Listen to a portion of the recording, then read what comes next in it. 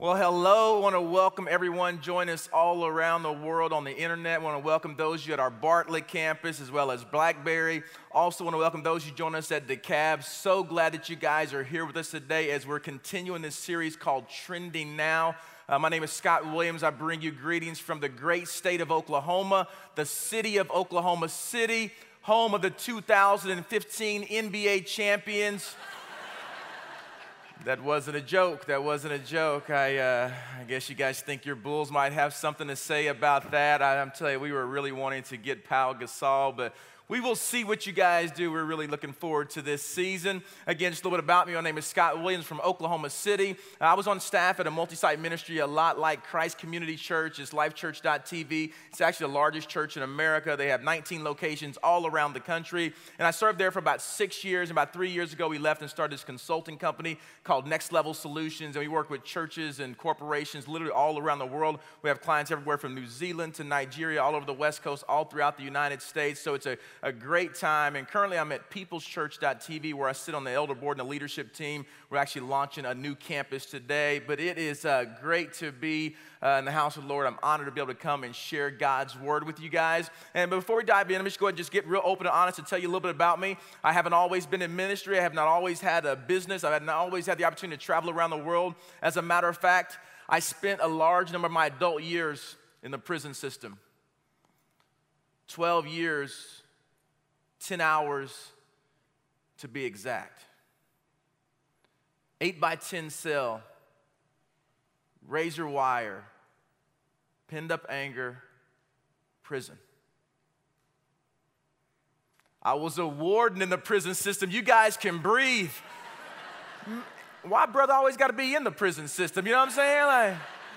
You see the looks on some of your faces. I mean, you got people at our campuses that are leaving right now, people that are logging off online. And here's the deal, there was two types of people that were in here at that moment. There were those who like, praise the Lord, glad that God delivered him. And there was another group of us like, what's Pastor Jim doing with a convict in a pulpit? You know what I'm saying? Like, you don't have to say which group that you were in. So, again, it is great to be here. As I said before, I travel a lot. So, I'm always, in an airplane. I'm always going somewhere. This year, I'll probably travel 100,000 miles on Delta alone. So, I'm always in airplanes. And so, with that comes lots of interesting stories because in airports and in airplanes, you meet lots of interesting people. You know what I'm saying? Matter of fact, some of you guys may be those interesting people that I've met. And I go lots of interesting places. And so, I remember one time I was on my way to Detroit, and I sit next to a guy, and the conversation always gets interesting, especially when they ask what you do for a living. But I'm talking to this guy. He looked a lot like Uncle Si from Duck Dynasty. And so we're having this conversation. And about 5 minutes into the conversation, he leans over to me and said, guess what? One of my best friends is black. Just for the record, that's not like a term of endearment. You know what I'm saying? He might as well say it. One of my best friends is black. I own a pair of black boots. We even got a colored TV. No. So I'm talking to this guy, and he was awesome, Uncle Si. And then a few weeks ago, I was on a flight that was supposed to be going to L.A. It's supposed to be going to L.A. Come to find out, it was flight 666 going straight to hell. I get on the flight, and here's the deal. I love babies. I love little babies. We have 2 kids. They're not babies anymore. They're 11 and 15 years old, but I love babies. There was this little baby that was sitting in front of me, and she was trying to break the Guinness Book of World Record of how long you can cry in one sitting. And so, this baby, she's just crying and crying and crying. And then there was this kid that was sitting behind me. And I swear, he had to be a black belt in karate because he kept kicking the back of my seat. So he's kicking the back of my seat. And every time he kicked the back of my seat, I would go closer to the crying baby. So he's kicking the back of my seat. And then I had this sweet little Asian lady that was sitting next to me. And about 20 minutes into our flight, she decided to pull out her lunch for the day, which consisted of a dozen hard-boiled eggs, a bag of pickles, and an onion that she ate like an apple. So I'm on this flight, and this baby is crying, and this kid is kicking the back of my seat, and the lady is eating her vegetable garden next to me. And so finally, I just turned around to the kid, and I was like, are you a black belt? He looks at me. I said, if you don't quit kicking the back of my seat, you're going to meet a black belt. I will spank somebody else's kid in the name of Jesus, you know what I'm saying? Y'all read the Bible verse, spare the rod and all that. So it is great to be here in St. Charles sharing God's word. I just want to tell you guys, man, you're truly blessed with the leadership that you have. It's really amazing what God has done through Pastor Jim. And we know this, that beside every great man is a great woman. Notice I didn't say behind. Ladies, can I get an amen? Amen. So beside every great man is a great woman, and it's just awesome that he takes the opportunity to be able to take a study break, to be able to be refreshed so he can come back and just tackle all that God has in store for you guys this year. So would you just give your pastor a hand clap? I know he's not here, just to honor your pastor. Lots of great stuff. As a matter of fact, before Pastor Jim went on his break, I was having a conversation with him, and we're talking, and he was talking about being patriotic, and he asked if I'm patriotic. I'm like, well, of course I'm patriotic. He said, well, Pastor Scott, do you believe in free speech? I said, of course. He said, will you come to St. Charles and give one?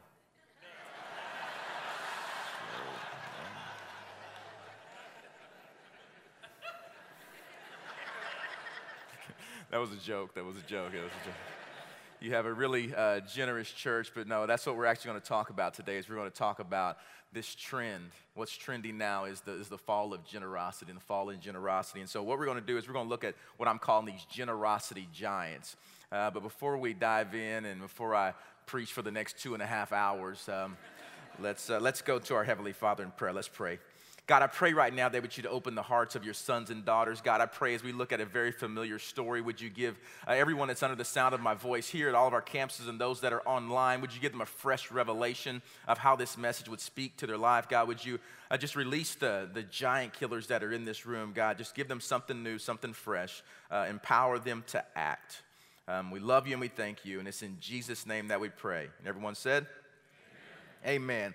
So what we're going to do is we're going to look at these things that I'm calling generosity giants. Because at the root of this lack of generosity and this fall in generosity, there's these giants or these big things that are in front of us. And if we don't address and tackle those things, we can never get to a place to where we can truly be generous. And so I'm just going to buzz through. If you think about this fall in generosity, it's going to fall in one of these categories. Some other ones might pop up for you guys. Here's the deal. The reason why we have these generosity giants, the reason why we can't be as generous as we need to be, the reason why there's a fall and decline in generosity is first because of this, because of the presence of fear. Because here's the deal, we're scared, there's not enough, I don't know, I lost my job, I can't do this, so this fear begins to set in. Selfishness. It's all about me, my. That's the world that we live in. So of course we can't give or we can't be generous or we can't give up our time, our talents, and our resources because it's about me. It's about me. Materialism, we all know that. It's about stuff. I want more stuff. I want more toys. It's also the lack of faith because we can't trust God. And if we can't truly trust God, then there's no way that we can be generous. It's about greed because we want more and more and more and more. We want more and more and more and more. For some of us, it's history. It's what we've always done. It's how our parents did it. Like, we can't do this. We just give this amount, or we do this, or we give to these charities, or we just drop this much in the offering bucket. Heaven forbid we tithe. It's whatever. It's the history. It's the way it's always been done. It's the way my husband says that we do it. Not looking at the way that God's word says that we do it. Time. Oh, there's not enough time to go around. I could never give an hour to serve at my church a week. There's not enough time to go around. I can watch TV. I can watch Sports Center over and over and over and over again. It plays the same thing over and over. But no, I can't give up an hour of my time. I can do this. I can watch this reality TV show. I can do this. I can spend my time everywhere else. But heaven forbid I spend it serving God or serving the local church. And also this unwillingness to act, this unwillingness to get off the sidelines, get in the game, and to do something about it. And so what I want to do, I want to just kind of buzz through some statistics, and not because I want you to remember the statistics, because it'd be real easy for me to come here, give you all the statistics. This is what the Bible says about giving. But I really think we have to look deeper than that. We have to look at what are these things that we need to uncover, that we need to address so we can truly be free to be generous, because it's all the other stuff that affects us being able to be generous. Generosity and money, that's the last thing that comes in our faith walk. And so we have to learn these other things first. But I just want to give you just some perspective just so you kind of understand where we are, a framework to work with. The first thing you need to know is this, is that if you make $33,000, you're in the top 1% of wage earners in the entire world. $33,000 a year. Some of you are like, man, where do these other people live? That's in the world, just kind of give you some context. $88,000 a year. You're in the top 0.1% of all wage earners in the world. Again, a quarter of the people say that 10% of their money goes to charity, but actually only 3% gave more than 5%. There's another researcher's report called the Empty Tomb Report. It cites that evangelicals give churches about 4% of their income, while Christians in general only give 2.4%. So, Christians in general give 2.4% to their church, not starting at the mosque or the tithe, where God tells us to start, and not going above and beyond that where we should be in this stage of generosity, but 2.4%. And evangelicals, 4%. Again, we're thinking about the minimal should be 10%, but most of us could actually give 15, 20, even 30%. It says 7.9% of those people who feel God's love one or more times per day actually gave $5,000 more than those who didn't. This DC group did a study, it says the American poor, they donate more in percentage terms than the higher income groups. And also with the poor, as far as their generosity and their giving, it doesn't decline with the economy. You see, if you're wealthier, as the economy declines and the stock market happens and this happens, next thing you know, our generosity, we got to have more. But that doesn't happen with the poor. It says the lowest income, the 1/5 of the population, they always give more of their capacity. Older people, same income category, give more than younger people. Again, there's life, there's things that they see.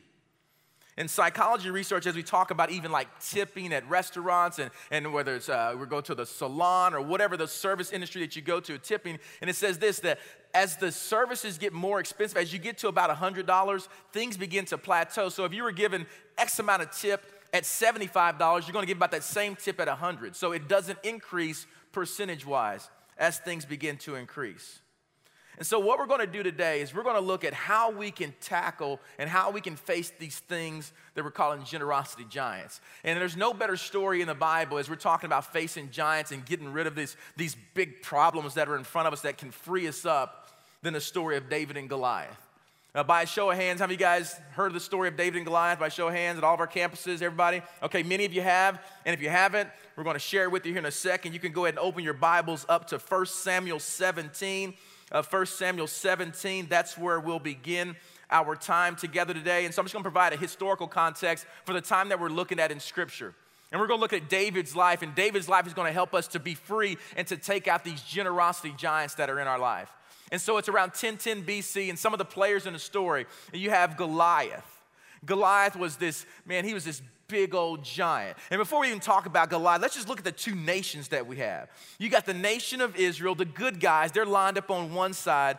And then you had the Philistines, the bad guys, they're lined up on the other side. And they're in this valley of Elah. Just to give you like some maybe what it's looking like, think about like Bears Stadium in like a big U. And then you had these steep ridges on the sides, and so the armies were lined up on those very steep ridges on the sides. And so you track them, and they're lined up on these steep ridges. And the reason why it's important to know they were steep is because whichever army went first would be an extreme disadvantage. And so they're both sitting there like two kids on a playground getting ready to fight, but no one wants to throw the first punch. And they're like, you throw the first punch. No, you throw the first punch. So they're just sitting there. And they're just sitting there. So they're lined up. They're getting ready to go to battle. And the reason why this valley was so important, it was important for their national defense. So whoever controlled that valley would also be in control, like their national defense and their security. But it was also for their economy, because the sycamore trees and the grain that this area produced, they wanted to make sure that they were in control of that. And then you had the big guy, the giant, Goliath, stood 9 feet 6 inches tall. 9 feet 6 inches tall. Just to give you some context, Shaquille O'Neal, 7'1". Goliath, 9 foot 6 inches tall. And as a matter of fact, the largest giant to ever live in our time is actually from Illinois. From Alton, Illinois. His name was Robert Wadlow. He was known as the Alton Giant. And before he died, he was 8 feet 11 inches. And so here's the deal. There was a really big man, a big giant in our time, but Goliath, 9 foot 6 inches tall. And he was a terror. He liked to come out every single day and he would disrespect the armies of the living God. He would disrespect the nation of Israel. And he liked to come out early in the morning and late in the evening because that's when the Israelites would be praying. So he'd come out and he would disrespect them and disrespect their God and talk noise. That's what he did. He was a terror. And then you had Jesse. And Jesse was he was a sharecropper. He had 8 sons.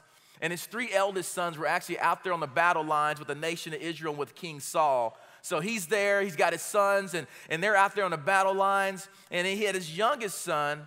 His youngest son's name was David. And David was just the simple guy who was around 15 years old, and his responsibility was to stay back and to take care of the sheep. I mean, he'd take care of the sheep, and his responsibility was actually to scoop up the sheep dung. Translation, he would scoop the poop. So he was back, he was scooping the poop, and then the oldest brother, his name was Eliab. And Eliab was the chosen son. He was the good-looking son. He was the one that fashioned himself after the warriors of that time because he was setting himself up to be the next king of Israel. But I think it's also important to know that he's also the one that God uses to tell us something important because God rejected Eliab. And he says, here's the deal, man, they look at the outward appearance. But God looks at the heart. Man, they look at materialism. They look at the stuff that you have. They look at how you look, what you wear, all these things. But God, he looks at your heart. And so by this time, Jesse tells David, I want you to go to the battle lines, check on your brothers, see how they're doing. And I want you to take them this roasted grain, this roasted corn, and this bread. Take them these loaves of bread and go check on them. So that's David tracking him. He's got the jiffy corn bread in hand, and he's going to the battle lines.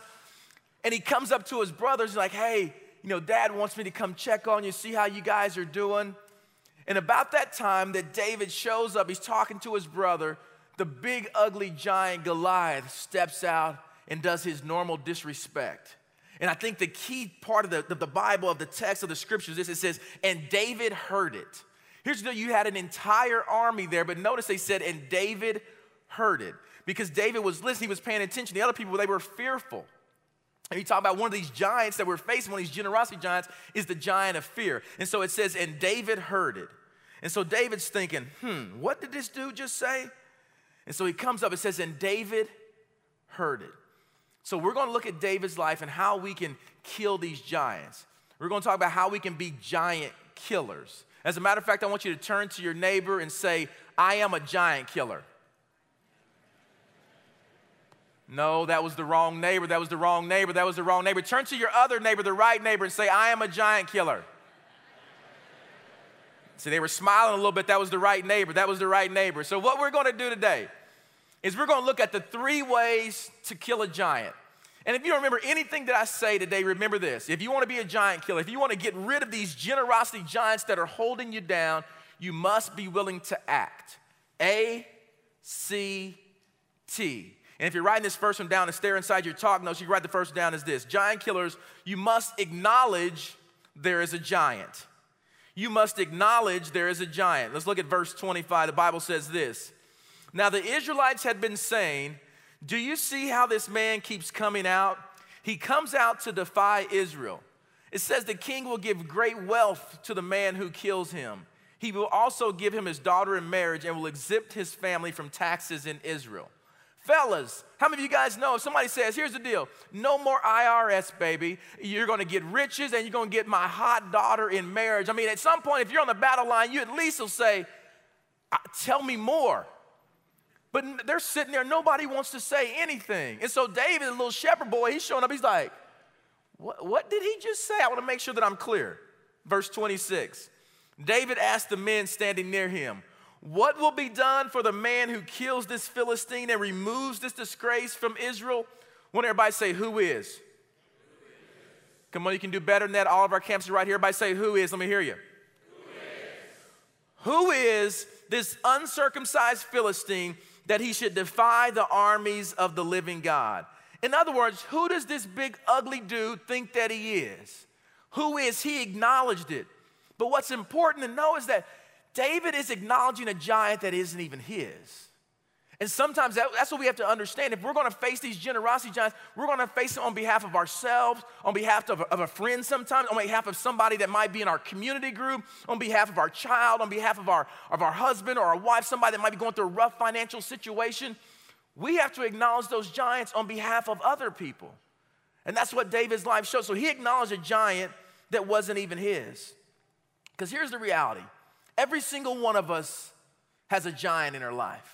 Some of them come in something as thin as paper money. Some of them is square and they got a little strip on them and it's called a credit card. Some of them is as big as our thoughts and the things that we want. Some of them is the clothes that we put on and we want more. Some of those giants are shoes and we got hundreds of them and more shoes. And some of them, it's our toys and the boats that we have and the motorcycles that we have, whatever it is. We all have giants. Some of them it's fear. I don't have enough. What am I going to do?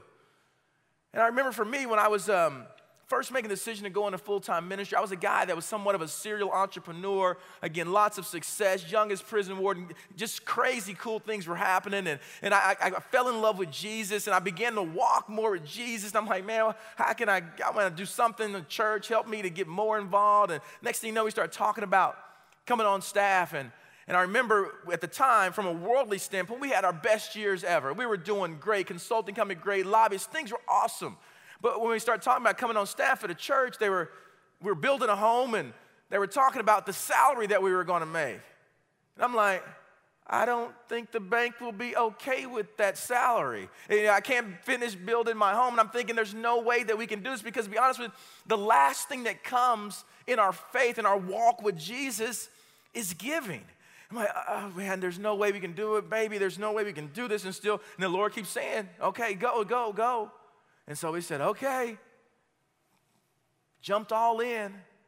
And it was just like thing after thing. My wife got a raise. Our business that we had as we began to sell things off, things started to really work. And then God just provided over and over and over on a salary that was a third or a quarter of what we were making before. But it was because we made the decision to say, okay, God, I acknowledged that I had this giant of fear and I don't have enough and God's not going to do it. If I didn't acknowledge that I had that giant in my life, I wouldn't have found myself in a position that the second thing that giant killers do, and that's this. And the second thing that giant killers do is they choose to trust God. I would have never found myself in a position where I could choose to trust God. I mean, we look at this young giant killer David in his time, and he's sitting there on the battle lines, and he's talking to his brother Eliab. Is like, because he's like, hey man, I'll fight Goliath. And they're like, David, really, dude, you're like a shepherd boy. Like, what do you mean you're gonna fight Goliath? He's like, I'll fight him. And Eliab was like, David, you're so conceited. You just want to come out here and whatever. I don't know what he said. The Bible doesn't say exactly what he said. But anyway, so he's sitting there, and they're just having this conversation. But then the next thing you know, like King Saul was like, David, come on, like there's no way you can fight this guy. And David's like, man, I'm telling you, I'm gonna fight this guy. And here's what Saul said to David. I mean, listen, little man, we appreciate you want to be a big man. But, verse 33, you are not able to go out against this Philistine and fight him. You are only a young man, and he has been a warrior from his youth. In other words, he's been fighting people and being a terror for a very long time. But David said to Saul, your servant has been keeping his father's sheep. When a lion or bear came and carried off a sheep from the flock, I went after it, I struck it, and rescued the sheep from its mouth. When it turned on me, I seized it by its hair and struck it and killed it. It says, your servant has killed both the lion and the bear. This uncircumcised Philistine will be like one of them because he has defied the armies of the living God. I want everybody to say the Lord. Come on, all of our camps, you can do that. Everybody say it better than that, louder than that. Let me hear everybody say the Lord. The Lord who rescued me from the paw of the lion and the paw of the bear will rescue me from the hand of this Philistine. Now, I didn't put the last line of verse 37 in there because the Bible says this. The Bible says that faith comes by hearing and hearing the word of God. And so I want you guys just to hear this. I want you to hear this last line as though these words are being spoken directly to you, as though these words are being spoken directly to you about trusting God. Saul said to David, go, and the Lord be with you. Go, and the Lord be with you. I know the bill collectors are calling. Go, and the Lord be with you. I know you have this appearance as though things are okay. How are you doing, Mr. or Mrs. So-and-so? Things are great. And you go home and things are a wreck. And you're putting all your trust in this stuff. And God's saying, go, and the Lord be with you. In other words, you have what it takes to go face these giants. Your situation can be different. You can take out the lion and the bear, those things that are holding you down. Go, and the Lord be with you. You see, your victory is always on the other side of your faith. And so your success is always on the other side of your faith, but you have to make the decision. You have to choose to trust God. You know, I told you guys that my family, like we travel a lot, and my family, what they like to do is they like to cherry pick the good trips, and so they'll go all the places like Hawaii, West Palm, like all the great places to go. And earlier this year, we decided to go Star Trek. We decided to go a place that a black man has never gone before. We decided to go skiing with snow. And so we go skiing, and so like my wife, she was prepared for getting us ready for skiing. And so she was gonna make sure that we were dressed really warm. So we had like 8 pair of pants on.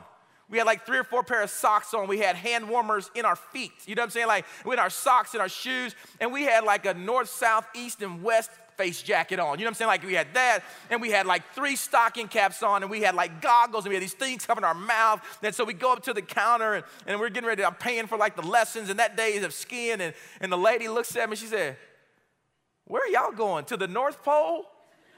Yes, isn't this where we're at? We were in the Pocono Mountains, Pocono, Pennsylvania, and so we go, and we're getting ready to go skiing, and we go out there. First thing you do is lessons, and so during the lessons, if I'm just being real honest, I was like the worst one during lessons. I think the only thing I remember now is like, I think that's how you stop. And so anyway, so we did the whole skiing lesson thing, and then after that, it was time, once you finish the lessons, you're going to the slope.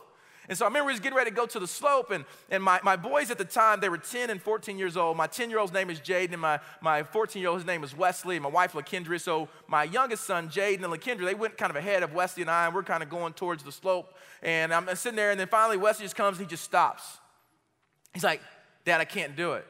I'm like, "What are you talking about, son? You were the best one during lessons." He's like, "Dad, I can't do it. I can't do it." I'm like, "Son, come on, you can do this." He's like, "Dad, I can't do it." And so finally I just pulled down my mask and lifted up my goggles, and I just looked at him. I said, "Wesley, son, you can do this. Trust me." And he kind of looks at me, and next thing you know, he starts kind of skiing towards the lift. And if I'm being real honest, I was a little apprehensive about going myself. And as I began to see his faith, it began to increase my faith. And how many of you guys know that's what happens sometime in your life? It's seeing the faith of somebody else that begins to increase our faith. You know, we want to be a stay-at-home mom, and we've seen our friends step out, and she's doing it, and they're doing fine financially, and you see the faith of somebody else, and man, next thing you know, you want to do it. You want to be that entrepreneur, and you see somebody else step out, and you say, "We can do it." You want to get out of the car sales or that job that has you traveling where you never get any time with your family, or you're from 8 in the morning till 10 at night, and you don't want to step out because of the money and the stuff. But you know, we'll see somebody else that does it, and their faith will begin to increase our faith. So that's what was happening with me. So I guess, you know, I'm on the lift too, and we're going up, and Wesley went down in front of me, and I was the worst one. I told Gerald, so I was falling down. You know, one thing I learned about skiing is like, you know, the hardest thing about it is getting back up. Like, you know what I'm saying? And that's kind of how it is in life. We fall down, and the hardest thing is getting back up. And as long as we make that decision, that commitment to get back up, you lost your job, but you know what? You're going to get back up and watch what God has in store for you. You know what? You're in debt, but you're going to get back up. And so I get down to the bottom of the slope, and I'm looking for Wesley, and I don't see Wesley, and I'm looking for LaKendra and Jade, and I don't see them. And so about 5 minutes later, LaKendra and Jade come up, and I'm like, "Where's Wesley?" Like, "I don't know. He thought he was with you." And I'm like, "Well, maybe he's probably in the locker room taking off his skis. I'm sure he's done." And so we're sitting there, and we're kind of watching people come down the slopes. And as we're watching, we saw someone coming down that looked like they were from the North Pole. But the only thing is, like, they were like doing like an X game, kind of like bobbing and weaving kind of deal. And then they kind of do the whole psh, that's stopping, you know what I'm saying? Like, and it was Wesley. And I'm looking like, "Son, like, what happened?" He's like, "Well, Dad, you told me to trust you, and I did." He said, I prayed on my way up, and he said, I've been down about 4 times since then. I'm ready to go snowboarding. You know what I'm saying? And that's what happens. Once we face our giant, we're prepared and ready for that next giant. And that's what happened with him. I want you to imagine this. Your heavenly Father, right now, he's lifting up his heavenly goggles, and he's saying to his sons and daughters, trust me. Quit putting your trust in all this stuff. I know that you think there's no way that you can give 10% of your income, really. And he's saying, trust me. Whatever your situation is, you know what? I will never get a job. I'm always going to be unemployed. He's saying, trust me. Because here's the thing. These giants go way beyond our financial giants, because it's the other giants that get in the way of us even be able to find this heart of generosity. Some of your giants, it comes as small as a pill, or a prescription drug bottle, or drugs, or insecurities, or relationships that are not meaningful, or whatever that giant is, that pornography, whatever it is, whatever those giants that you face, they come in all shapes, forms, and fashions. But the thing is, you must be willing to confront those giants. You know, as we were praying yesterday and praying for the weekend, and the people that would come through the services, and people that would come here, I'm like thinking about, you know what? Like, so many people are facing this giant of trying to get pregnant. And there's some of you couples that have been trying to get pregnant, some of you week after week, some of you month after month, some of you year after year, but yet no baby. And the doctors are saying, no way, there's no way you would have a baby. But you have to put your trust in God. You have to put your trust in God. There's this couple in Oklahoma City that I've been praying for, and that's their situation. They've been trying to conceive, they've been trying to get pregnant, and it was just a while back that the husband sent me a text message, and here's what he said. He said, hey, Scott, I hope you're doing well. I wanted to share something with you since I know you've been praying.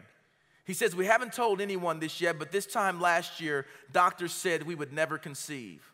Well, we just found out that we're 5 weeks pregnant. God is so faithful. He decrees, and the world has to agree. The thing that was different about this couple is that they didn't care what the doctor said. They chose to trust God. And that's their question is, are you choosing to trust God? Or are you putting your trust in stuff? If you choose to trust God, you'll see some amazing things will happen.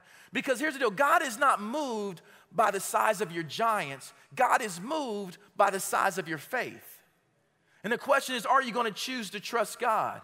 I mean, I told you the finance is the last thing that will come in your life. There's no way, you can't do it. There's a story of this U.S. Senate chaplain. His name was Peter Marshall, and Peter Marshall had a gentleman that came to him and was telling him, Peter, he said, Chaplain, I have a problem. He said, well, what's your problem? He said, my problem is this. He said, I've tithed for a very long time. He said, to be honest with you, Chaplain, he said, here's the deal. It was much easier for me to tithe when I made $20,000 a year. I could afford to give up that $2,000 a year. He said, but now that we've had all this success, and now that I'm making over $500,000 a year, he says it's real hard for me to tithe $50,000. And so Peter Marshall looked at me and says, well, sir, I understand that the dilemma you have. So understanding this wealthy man's dilemma, he just asked him, he said, would you mind that I pray for you? And the gentleman said, sure, go ahead. Go ahead and pray for me.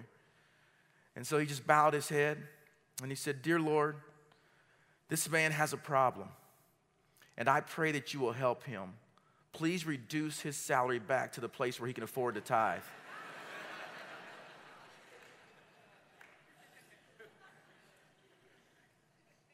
That's not my prayer for you today. But we have to choose to trust God. And the last thing, if you're taking notes, is this. Here's what giant killers do. Giant killers take a stand. Giant killers take a stand. I mean, think about it. You know, we're talking about being generous, and we're talking about taking a stand, and we're talking about how can we be free and how can we truly experience the blessing that God has on our life. And for many of you, taking a stand, you know what that's going to be? It's going to be taking a stand and saying, you know what, I want something different. Some of you are college students, and you're saying, you know what, I want a fresh start. I want to start with the right foot. Some of you may be in debt up to your eyeballs. You're thinking, what do I do? I'm going to tell you, for many of you, it's going to be step through the doors of Financial Peace University. My wife and I, we did it about 8 or 9 years ago. I'm telling you, it revolutionized the way that we think, how we save, the way that we tackle things. And you know what? It's really opened up the doors for us to be generous. I mean, just like, because Jesus tells us that it's much more of a blessing to give than it is to receive. And then but here's the deal, but if we're in a rough financial situation, we're saying, how can we do this? And one thing I'm telling you, by show of hands, how many of you guys have taken Financial Peace University? By show of hands. Okay, many of you have, many of you at all of our locations. For those of you that haven't, I don't care if you think your financial situation is great. I don't think if you think that it's busted and disgusted, whatever it is, I challenge you to go to Financial Peace University. When we went through it, it was a much longer class. It's shorter, it's more condensed. Dave Ramsey is funny. I promise you, I don't care what your situation is. Once you come out of there, it will be much better. 100%, I guarantee you. Your situation will be different. And here, it won't just set you up for a great situation, but it will set generations up. I mean, think about it. I mean, David thought, you know what? If I go take out this giant, maybe I'll have a pretty woman in marriage. Maybe I'll get some riches. You know, maybe no more taxes or IRS. But here's the deal. God exceeded those expectations and made him the king of all of Israel. And think about it. So David, he's there. He's like, I'm going to take a stand. I'm going to take this giant out. And of course, everybody's looking like, David, what do you think? You can't take this giant out. King Saul was like, David, man, I mean, if you think you're going to fight this giant, at least let me give you my armor. Let me give you my armor so that you can go take him out, if you're going to take him out. So David puts on his armor, and he's thinking, no, this isn't me. I'm just going to use just what I have and just what I know how to use. And what did David know how to use? He knew how to use something that looked like this. It was a sling. And he said, you know what, I've gotten pretty good at using this sling. I've taken out a lion and a bear. I've taken out a few things in my lifetime with this sling. He says, I know how to use this, not this armor. And what God is showing you is that he's giving you just what you need. He's giving you Financial Peace University to take coming up. He's giving you the Bible to read. He's giving you past experiences. He's giving you those failures and those things that you can learn from. Some of you, he's giving you age and wisdom that you can be that person for the next generation, so you can help somebody that's in your community group. So he's giving you the tools right at your disposal. And so, you know, then he says that David, he says he goes over to the stream and he pulls out, the Bible says he pulls out 5 smooth stones out of the stream. And if you do a little bit more research in the Bible and you wonder why it is that David pulled out 5 smooth stones, if you do further research, you'll know that David had 4 other relatives that were also giants. And here's the deal, in ancient times, they had something that was called blood revenge. In other words, if you take out one of my family members, I'm going to come and retaliate and take you out. And so David was saying, here's the deal. Not only am I going to take out this big, ugly giant named Goliath, but I'm ready for his 4 ugly relatives. And so bring them on too. And that's what David said. So he's like, get ready. And Goliath is looking like, really? What am I, a dog or something? You bring a kid with rocks and stones and stuff to take me out? And Goliath is thinking, you better get ready. And David's thinking, you better get ready. David is in this position called ready. He said, I'm going to take out this big, ugly giant. As a matter of fact, Goliath began to approach him, and here's what David said. Here's what David said. So David says this, that the Philistine began to approach in verse 48. As the Philistine moved closer to attack him, David ran quickly toward the battle line to reach him. It says, reaching into his bag, taking out a stone. It says he slung it and struck the Philistine in the forehead. It says the stone sank in his forehead and he fell face down on the ground. This is key. So David triumphed over the Philistine with a sling and a stone. Without a sword in his hand, he struck down a Philistine and killed him. It says he didn't stop there. Then David ran and he stood over him. And it says that he took a hold of the Philistine's sword. He drew it from the sheath.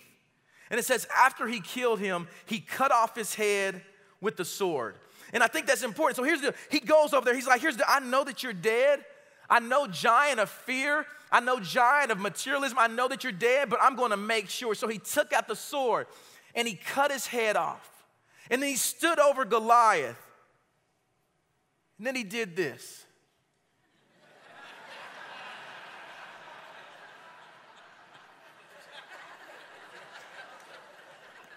Took out his phone. He took a selfie. Hashtag giant killer.